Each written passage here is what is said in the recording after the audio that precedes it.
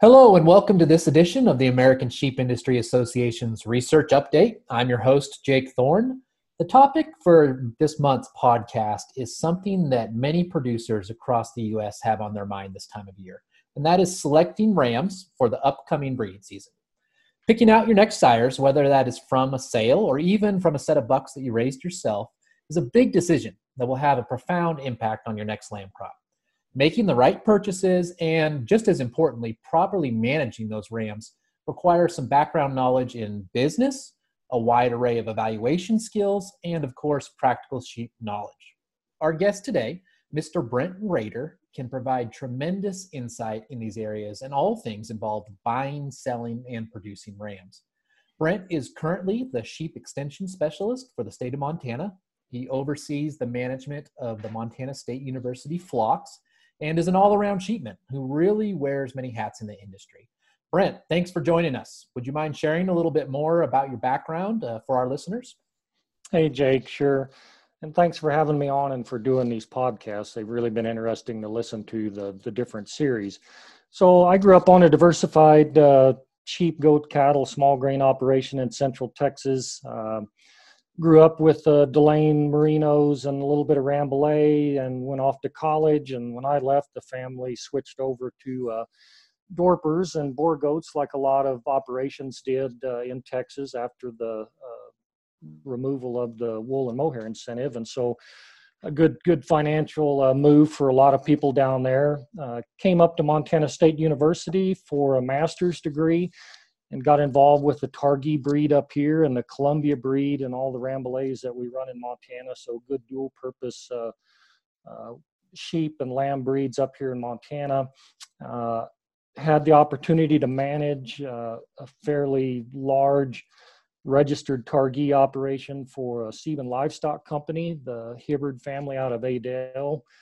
Large multi-generational operation there, and learned a lot from the family there as well as at Montana State University. And so do wear a lot of hats. We have a small registered Targhee operation of our own, and so I end up basically raising, selling, and buying bucks not only for the university but for the family operation as well. And so I see a lot of the different types of rams that are raised all over the United States, not only down south, but also up here. And I think have a pretty good appreciation for the different breeds that are out there in terms of the hair versus wool and how that plays into the economics of most commercial sheep operations. Absolutely. And we're really excited to have you. Again, I think you're going to provide a great perspective on ram selection and management. So first of all, why are we having this discussion now? Are there some events that are coming up in the sheep industry here in the next few months? Yep, there sure are, Jake. We've had a couple of ram sales already. One in, I guess, two of them in Idaho now, up here in the northern part. And you guys just had your production sale for the Sonora test rams, I think. Yep. And so the big deal in the northern Great Plains right now, we're going to have 6 sales between the end of August and mid-September. We got sales in North Dakota, South Dakota, Wyoming, and 3 sales in Montana. And so if you don't get rams bought in those sales, a lot of times in the northern Great Plains, it becomes very difficult to source rams later in the year. A lot of times I see producers, we all get behind and it's 2020 and it seems like we had some really long winters up here. And it's really tough to focus on the things that seems like you need to be focusing on. But producers really need to go out and inspect their bucks right now up in this part of the country. We went through our bucks at MSU last week. We went through bucks here on our place this week, getting everything tested and looked at.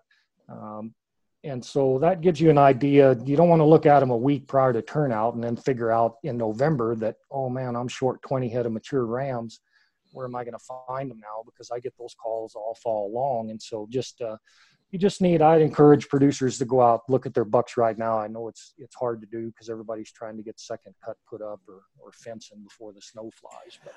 Absolutely. And so I think that's a great place to start. Beyond just looking at the rams that you currently have, are there some considerations that you need to make about your entire flock, ewes included, before you go out and purchase or select new bucks? Yeah. So Like all the rams at MSU, we go through, we do a breeding soundness evaluation on them, palpate all the testicles on them, make sure that they're in good shape and they're fed up and in good body condition score. We B-Ovis test, have the local vet, Dr. Sorensen, come in. We do that the same on our operation here, test all the rams for B-Ovis just to make sure they're good breeders. Get their feet trimmed, just look over them really well. You know, on the ewe side of it, a lot of times everybody talks about making a genetic improvement on the ram side, but really to me, as in this talk, I think is a little more focused on the commercial side. I spend a lot more time trying to help commercial producers make money. You know, just having some real general production data. I was talking to a producer, large commercial producer last week. You know, what is your rolling pounds of lamb wean per ewe exposed over the last 5 years? You know, is that going up or down? A lot of the commercial wool flocks here in Montana on a large scale, so you're talking 1,000 head of ewes, they're averaging 90 to 110 pounds of lamb wean per ewe exposed, and that's taking everything in. So that's every ewe that they turned out bucks with, and then basically getting a weaning weight on all of the lambs and, you know, dividing those numbers. I see a lot of people trying to kind of cheat those numbers a little bit. They'll, well, I don't remember how many ewes we turned out with the bucks, but I know I lambed this many ewes and we weaned this many lambs. So yeah, we're doing good. We're weaning about 160% lamb crop, you know, and so you tend to forget the 10% of the ewes that were dry and the 5% that lost their lambs, you know, and so a lot of times if you're really honest with yourself on the production data system, yeah, you're 90 to 110 pounds per ewe exposed. So, you know. Sure. So you've kind of looked at your own flock. You've sort of identified some areas where you maybe would like to make some improvement, and you're going to go out and purchase some rams that potentially have those traits. You know, how much progress or change can a producer expect by bringing in a new ram or rams, and what are some maybe short-term and long-term gains that can be expected? I think one of the biggest issues I see with a lot of times people that come talk to me at ram sales, they feel they have major problems in a lot of areas and they really want to change everything at once. You know, man, my wool clip is too coarse. I'm not shearing enough. I need to get my drop up a lot higher. My lamb survivability, my maternal on my ewes isn't real good. And a lot of times, honestly, sometimes it's easier just to change your ewe flock. If you want to make that many changes that quickly, it's really difficult to go buy a ram that's going to change, or a battery of rams that is overnight going to change everything in your ewe flock. And so what I try and talk to producers about is, well, let's prioritize and focus on a few traits. You know, where do you really need to make the most improvement? I mean, is it in your drop? Or are you really wanting to fine your wool clip up? And so a lot of those traits, depending on if it's a short or long-term goal, it depends on the heritability of the trait. So if you want to change the wool micron of your clip, that's fairly quick to do. You can do that in about a generation, 4 or 5 years of buying really fine rams. You're going to turn over your wool clip fairly quickly. That being said, to make massive progress on fiber diameter, you might be severely impacting your drop or your pounds of lamb weaned. And so some of those traits that are really highly heritable, yeah, you can make a lot of change real quick, but they can have some negative impacts too. And so really a lot of it is just trying to figure out, well, I'd like to change this trait. So I want to change fiber diameter, but I don't want to go backwards on my number of lambs born.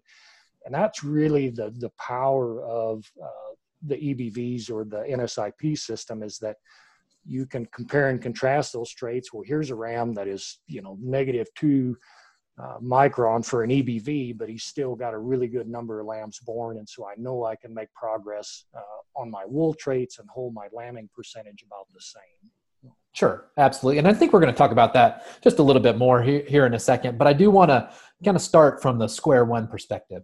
So, you know, you've looked over your flock and you decide, you know, these are the traits I need to change. These are maybe, you know, this is the type of ram that I want to buy. but where do I start? You mentioned that there's some sales coming up. There's probably some producers that are selling some bucks off their own place. Where do you start when you go to source rams? I think some of it depends on what you're looking for. Some of it depends on history. So if you've been buying rams for somebody for a long time and you're very happy with the production of those rams, and you're not really looking at making any major changes, then maybe you don't need to make any changes or go outside of your local area and look for some new genetics. And that's a lot of to me what purchasing bucks is about. It's kind of like purchasing bulls. It's having a personal relationship or rapport with the producer. That what they're producing is what you need, and it's not a artificially produced animal. It's been raised in an environment that you're currently producing in, so you're not raising rams basically in a feedlot or completely a feedlot environment and then turning them loose, somewhere in some really dry ground where production's not quite as good. And so part of that is matching, having a producer you can trust, a ram producer that you feel very comfortable with their genetics, and then that their production system is fairly similar to what you're going to be running those sheep in that environment. Sure.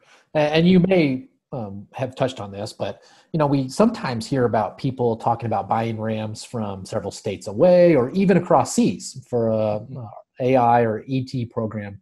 Are there, what are sort of the pros and cons of making a leap like that? Yeah. Well, I certainly don't have any issues with people going out and and sourcing rams from. There are some pros and cons to it.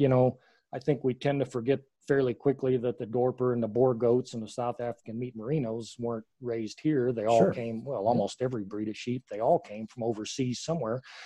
And so I think because of market changes over time, that was what happened there, was somebody saw a need to make a major shift in the market to stay competitive.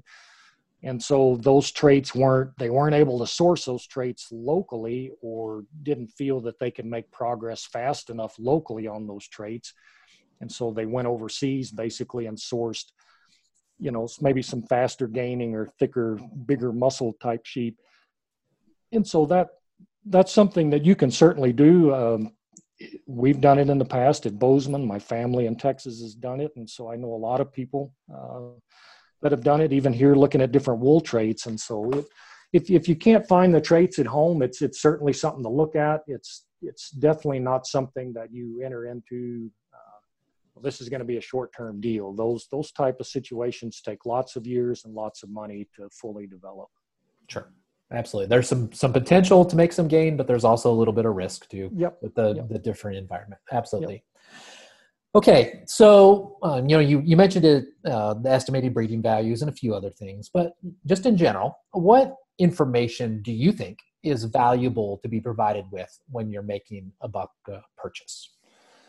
Well, I think it depends on what your goals are, obviously. I mean, most of the sheep, we're kind of a Western whiteface type sheep production system up here, a dual purpose, meat, lamb, and wool.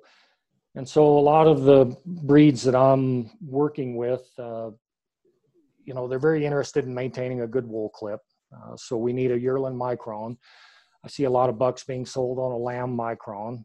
Lamb micron is better than nothing, but we're starting to find that those lamb microns, it seems like they used to move about 1.5 microns to 2 microns from lamb to yearling or to an adult. We're starting to see some lines now that are moving 5, 6, 7 microns from a lamb to a yearling. And so I'd really like to see a yearling micron on them. We'll basically look at that. I like to see as much production data as possible. If you can't get a full set of EBVs on them, I certainly want to know how the ram was born, how he was raised. Maybe if you had a little bit of a weaning weight or the production data off the ewe herself is always helpful. And then it's always a visual issue on the ram itself, depending on what type of visual traits you want. We've with shears kind of getting harder to find, especially in the fall. Everybody's got 2 or 3 jobs now. It's getting more and more difficult to find shears to come in and eye and tag use in the fall to clean their faces up. And so what we're seeing anyway up in this country is it's really difficult to sell rams that have any face wool on them anymore. And so there's always those little considerations like that kind of play into what you're going to be looking for. Sure. And will you have the same perspective if you're looking to source terminal sires or blackface bucks? So terminal sires, and we do have some very good terminal sires up here, producers that produce them. And a lot of what they're basically focusing on, their producers should be focusing on, is, what's the growth trait on those bucks, because you're not keeping any lambs out of them. So basically what you're trying to do is get a faster gaining, maybe a little better carcass merit out of them, bigger ribeye, better conversion in the feedlot, less time on feed in the feedlot. We're seeing a lot more emphasis now that COVID is kind of realigned our lamb production system. We have a lot of producers up here that are selling directly to the supermarkets.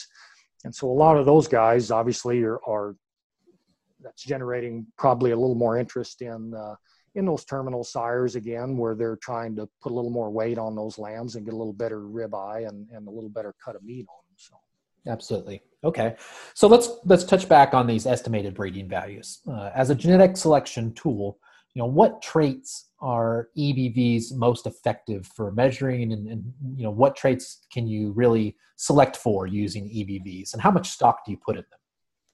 Well, there's a lot of breeds that are still, I guess, trying to get up and running. The Rambouillet breed here recently has really made a big move into trying to get their estimated breeding values up and the accuracies high on them. Targhee breed started when I came to Bozeman in 94, I think. They had started in the late 80s. And so the accuracies of their EBVs, just because of the number of records they have in their system, is actually quite good. And so in the Targhee lines, we have a lot of faith in our EBVs.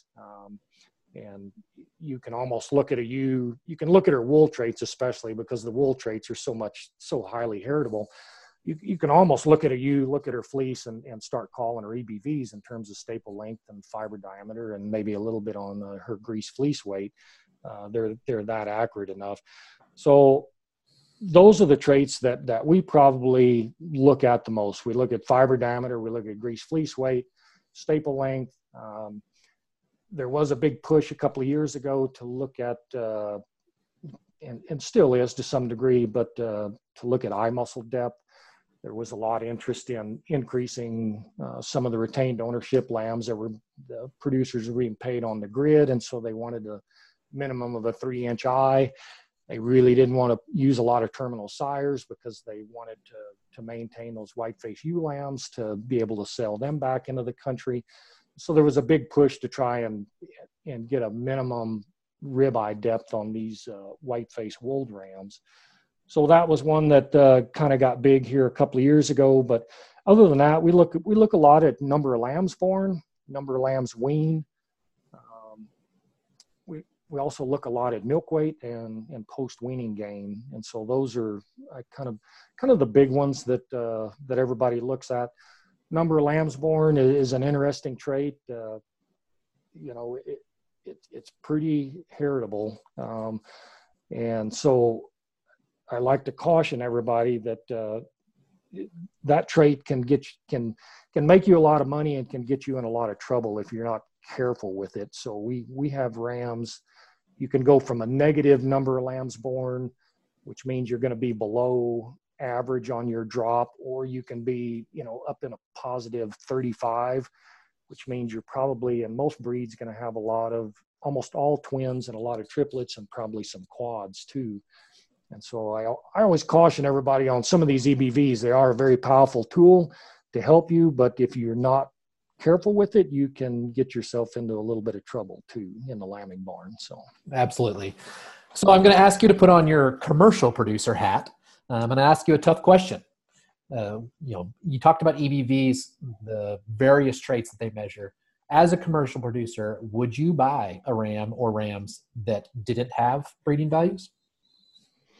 Yeah, and sometimes we buy We do buy rams that don't have EBVs or genetic testing on them. And a lot of times that situation is we're trying to get new genetics in. So one of the issues you run into, just like dairy cattle and everything else, when you get into the top tier, like to say in the cattle breeds too, once you get into the top tier of those really productive sheep that have been performance testing that have EBVs, it's a pretty small world. I mean, the genetic component is pretty tight there. And so a lot of times it's helpful to go outside the flock. If we buy those type of genetics that don't have full EBVs on them, we generally know the producer, we know their genetics. A lot of times a generation or two, they might have brought a ram in that had EBVs. And so we have some idea of how they're going to perform. But I think that's the main deal. We're either trying to get some new genetics into that system, or we're bringing in a very specific production-oriented trait that maybe we can't measure with EBVs. I mean, there are things out there you can't measure with genetic testing, and so at this point, I'll say you can't measure them. Sure. Yeah, and then to this point, we've talked about quantitative traits, but is there other genetic data or genetic information that you would like to be provided with on a buck before you purchase them? Let's say some markers for scrapie resistance or susceptibility, or maybe OPP, ovine progressive pneumonia. Some of those molecular tools. Is that important? Oh yeah, it definitely is. I mean, scrapie hasn't gone away. It's out there for sure. We need to be cognizant of it and try and do what we can. In Montana, we're seeing, we do have an issue with OPP. It's not so much, we're not seeing it as an ammonial OPP. It tends to show up as hard bag. And we have, every year I get called several times, and we have issues with that. And so there are some traits out there. The fecal egg scores for parasite resistance, another really important one for the South and the Southeast. So producers need to focus on some of those genetic testing deals that maybe some of that you can record in NSIP as an EBV. I get calls all the time, I really need to improve my mothering ability and my ewes. And it's like, yeah, that's one I'm afraid we don't have. Yeah, that's a tough one to measure. Yeah, an EBV for right now. That's really where knowing the producer of your rams, really knowing them well. If you have to make changes in mothering ability, that's something that, yeah, you're just basically going to have to know the producer and know how they run their ewe flock. So sure, absolutely. And so having that kind of producer connection, and obviously the data and the information is important, but that's not the whole picture. So how about visually? What are your thoughts on visual appraisal of a buck on the day that you're going to purchase them, and how do you rank those? What are the three most important things that you look at visually? So visually, whether it be a terminal sire, a hair sheep, a wool sheep, it doesn't matter.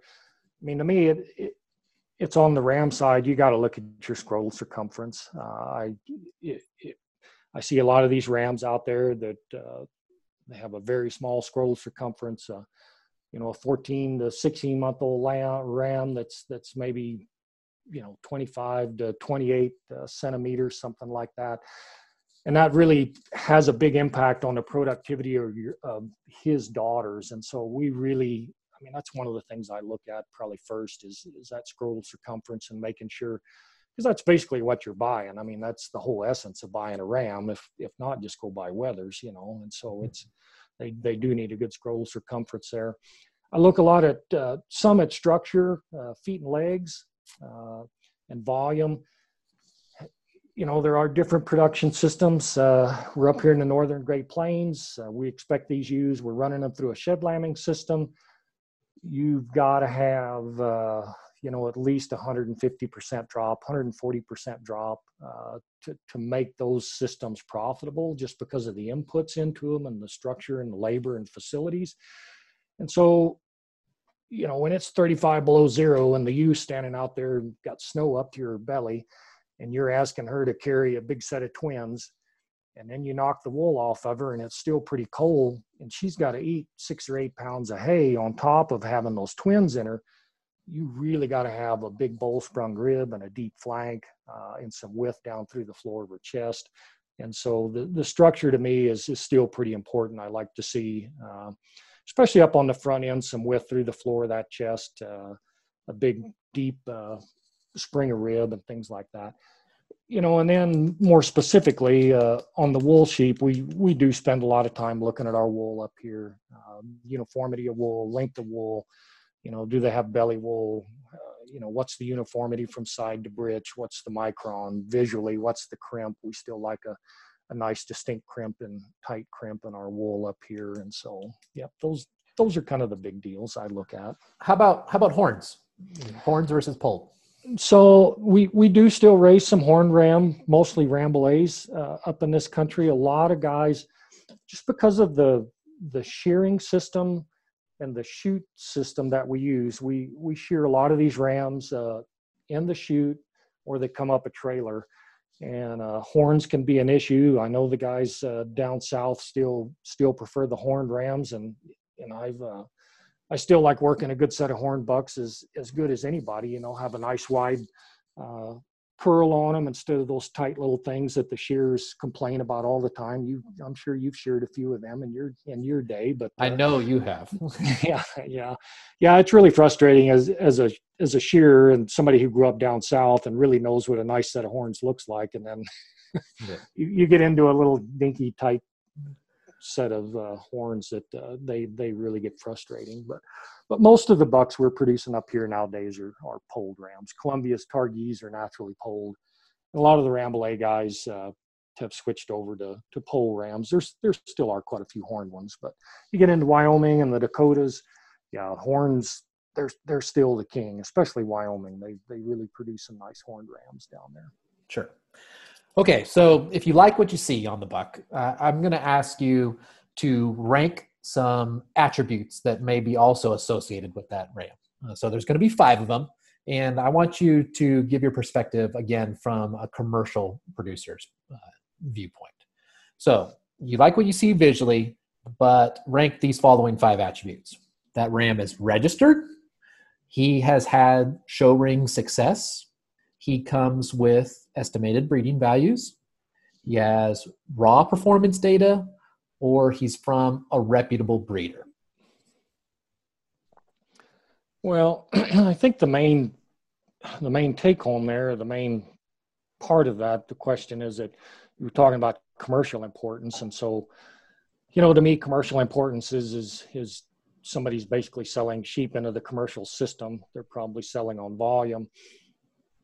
A lot of it to me really comes down, even with EBVs, I still want to buy a buck from a breeder I can trust, a reputable breeder.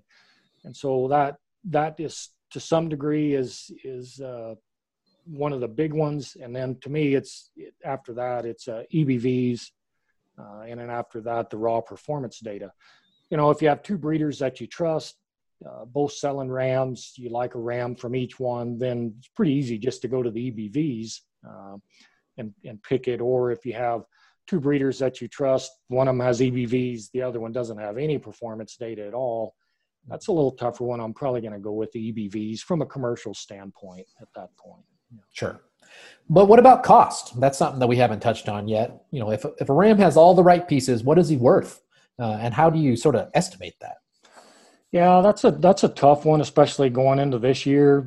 We've had a couple of good years in the lamb and wool business, and so this year with kind of the decline in the wool market and some issues with our lamb marketing system, it's going to be an interesting year to see what ram sales do. The association sales this summer did pretty well. A lot of those registered type sheep still sold fairly well. We're just now getting into the commercial type ram sales. And so I know money is pretty tight out there on the ranches, and especially up in the northern Great Plains. And so it will be interesting to see how the rams sell. Like I tell a lot of producers, it's like there is a need for having a good year, for having a good buyer's sale, I would say, where rams are going to be, I guess, more affordable for a lot of different producers out there. So the Montana ram sale, you know, a lot of years we've averaged $900 to $1,200 a ram. The floor has been about $600 to $700 on those bucks. They're all performance tested. All have wool data on the wool rams, and you know they'll go up $3,000-4,000 for just even commercial rams sometime. This year we're probably going to be, I would say, probably closer to that $600, $700, $800 range, a lot of it, there are some ratios you can kind of use. Some of them that have been thrown out there is about a 5-to-1 ratio with feeder lambs.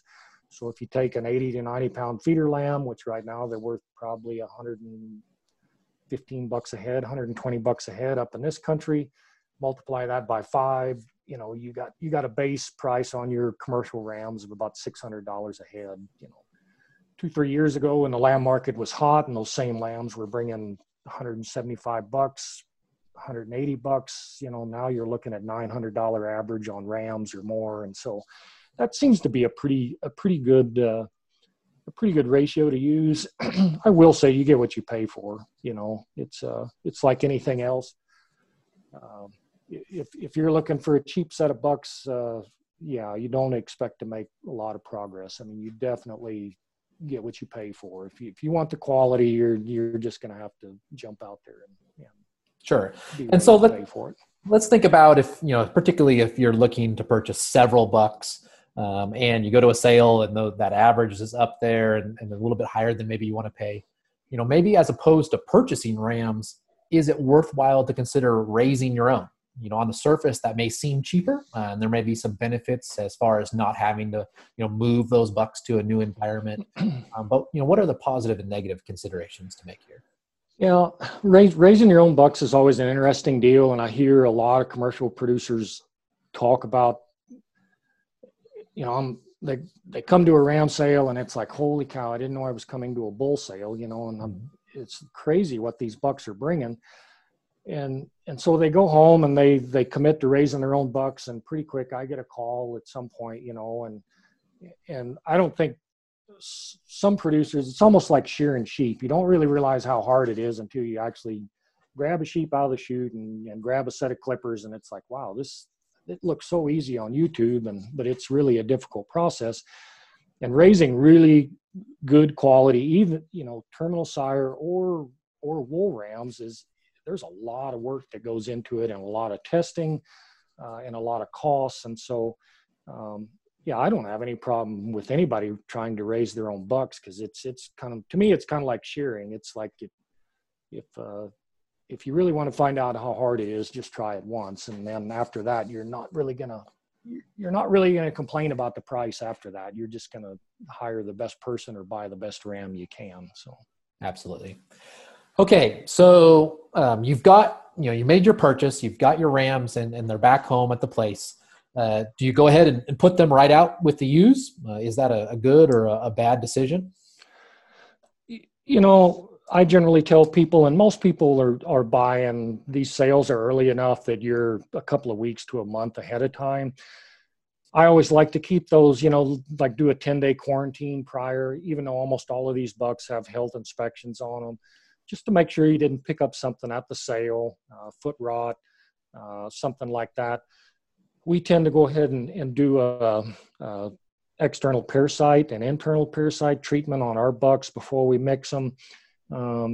We just try and get them adjusted at home as best we can, or at the university. So they go into a separate pen, all of those new bucks by themselves, put on a decent feed, where we can kind of watch them and make sure they didn't pick any pneumonia or a fever or something up while they were on the road.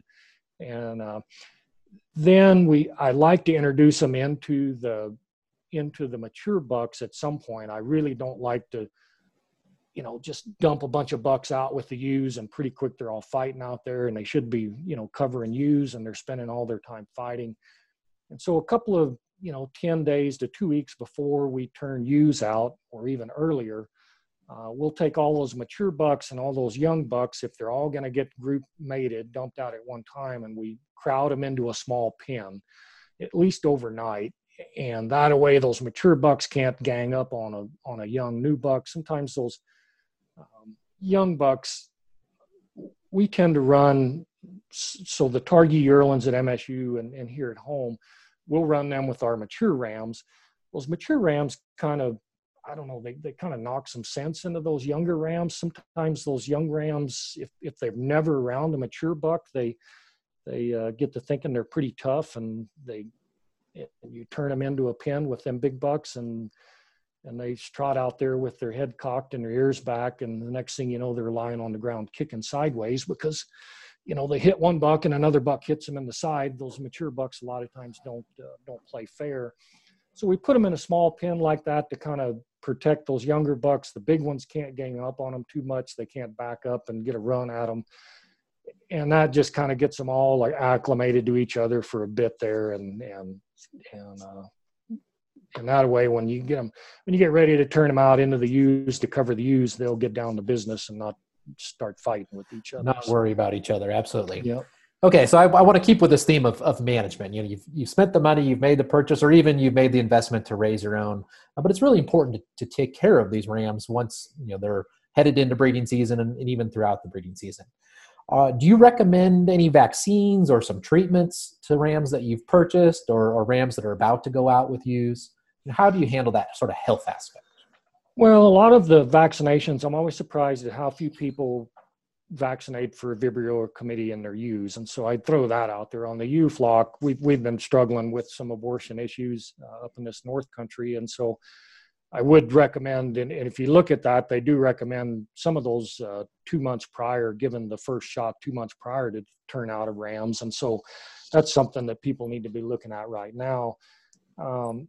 No, the bucks just need to be well fed. A lot of people, if they're going to have them on a pretty hot diet, they'll continue with their overeating or C&D clostridial vaccinations. The main thing that we're seeing, if you're not buying those bucks from a reputable breeder, is I think we have some resistant kid issues or sheep tick issues, and and it seems like most of them are coming in on the bucks. And so that's one of the reasons that we quarantine our rams for at least 10 days, anything coming into the operation, and we'll do an external parasite treatment on them and try and get them cleaned up. But I'd highly recommend that, especially if you don't have ticks anymore, unless you're buying bucks. And that's one of the important reasons to buy bucks from a reputable breeder and somebody you can trust. If you don't have ticks, you better be treating everything that's coming into the operation.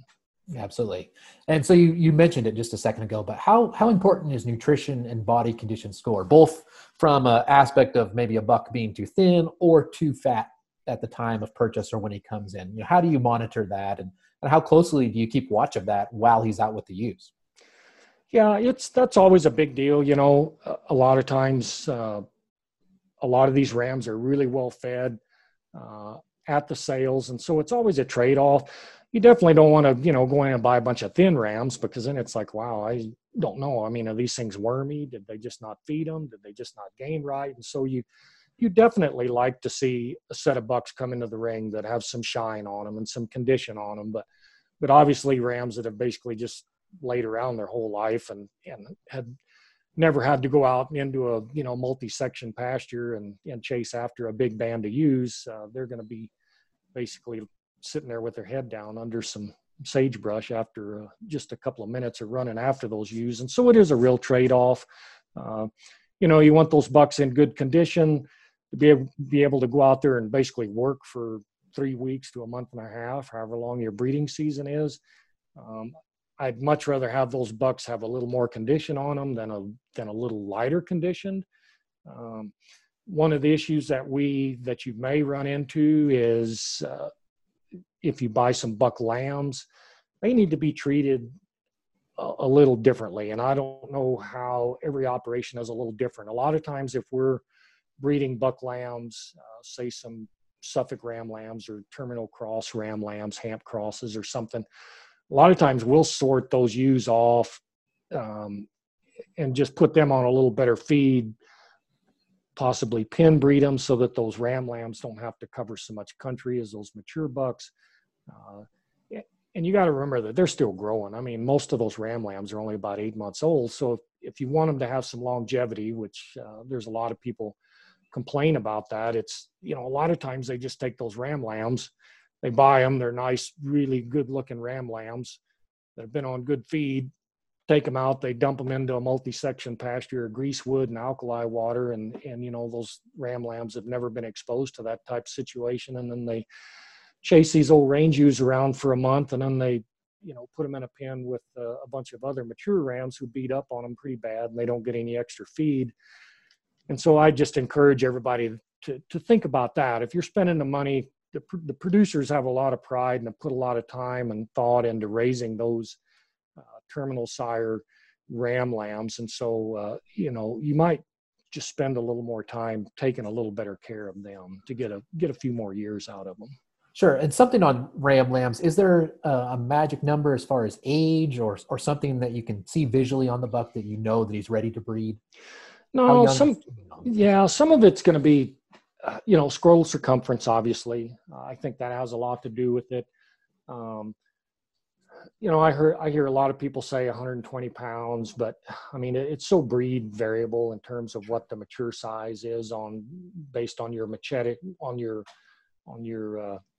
genetics of what you're buying. But to me, a lot of it is just scroll. I mean, a lot of these ram lambs, sometimes they'll have, if they're raised right and have the right genetics, they'll have a bigger scrotal circumference than even an 18-month-old mature ram. And so, yeah, that's a lot of what I look at. So. Sure, absolutely. Okay, so regardless if it's a buck lamb or even a mature ram, they've been out with the ewes, they've probably lost a little bit of condition. What does that management look like once they come out? How should you treat them to get them prepared for next year?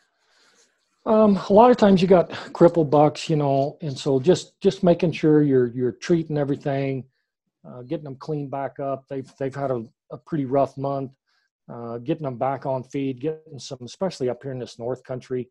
A lot of these bucks we're pulling, we might be pulling them in November or right before Christmas. A lot of people will, and that's traditionally, we'll get some bad weather in there. They do need to be treated a little better, put on a higher plane of nutrition, try and get some condition back on them before winter sets in too bad, and they basically just get sick and go down on you. So, absolutely. Okay, so you've had your ram and he's made it through his first breeding season. How do you quantify how much of an impact that new buck has had? Be it positive or negative, new buck or bucks. And are there forms of technology? Are there ways to maybe track this that you can help kind of keep an eye on that? How much of an impact did that buck have?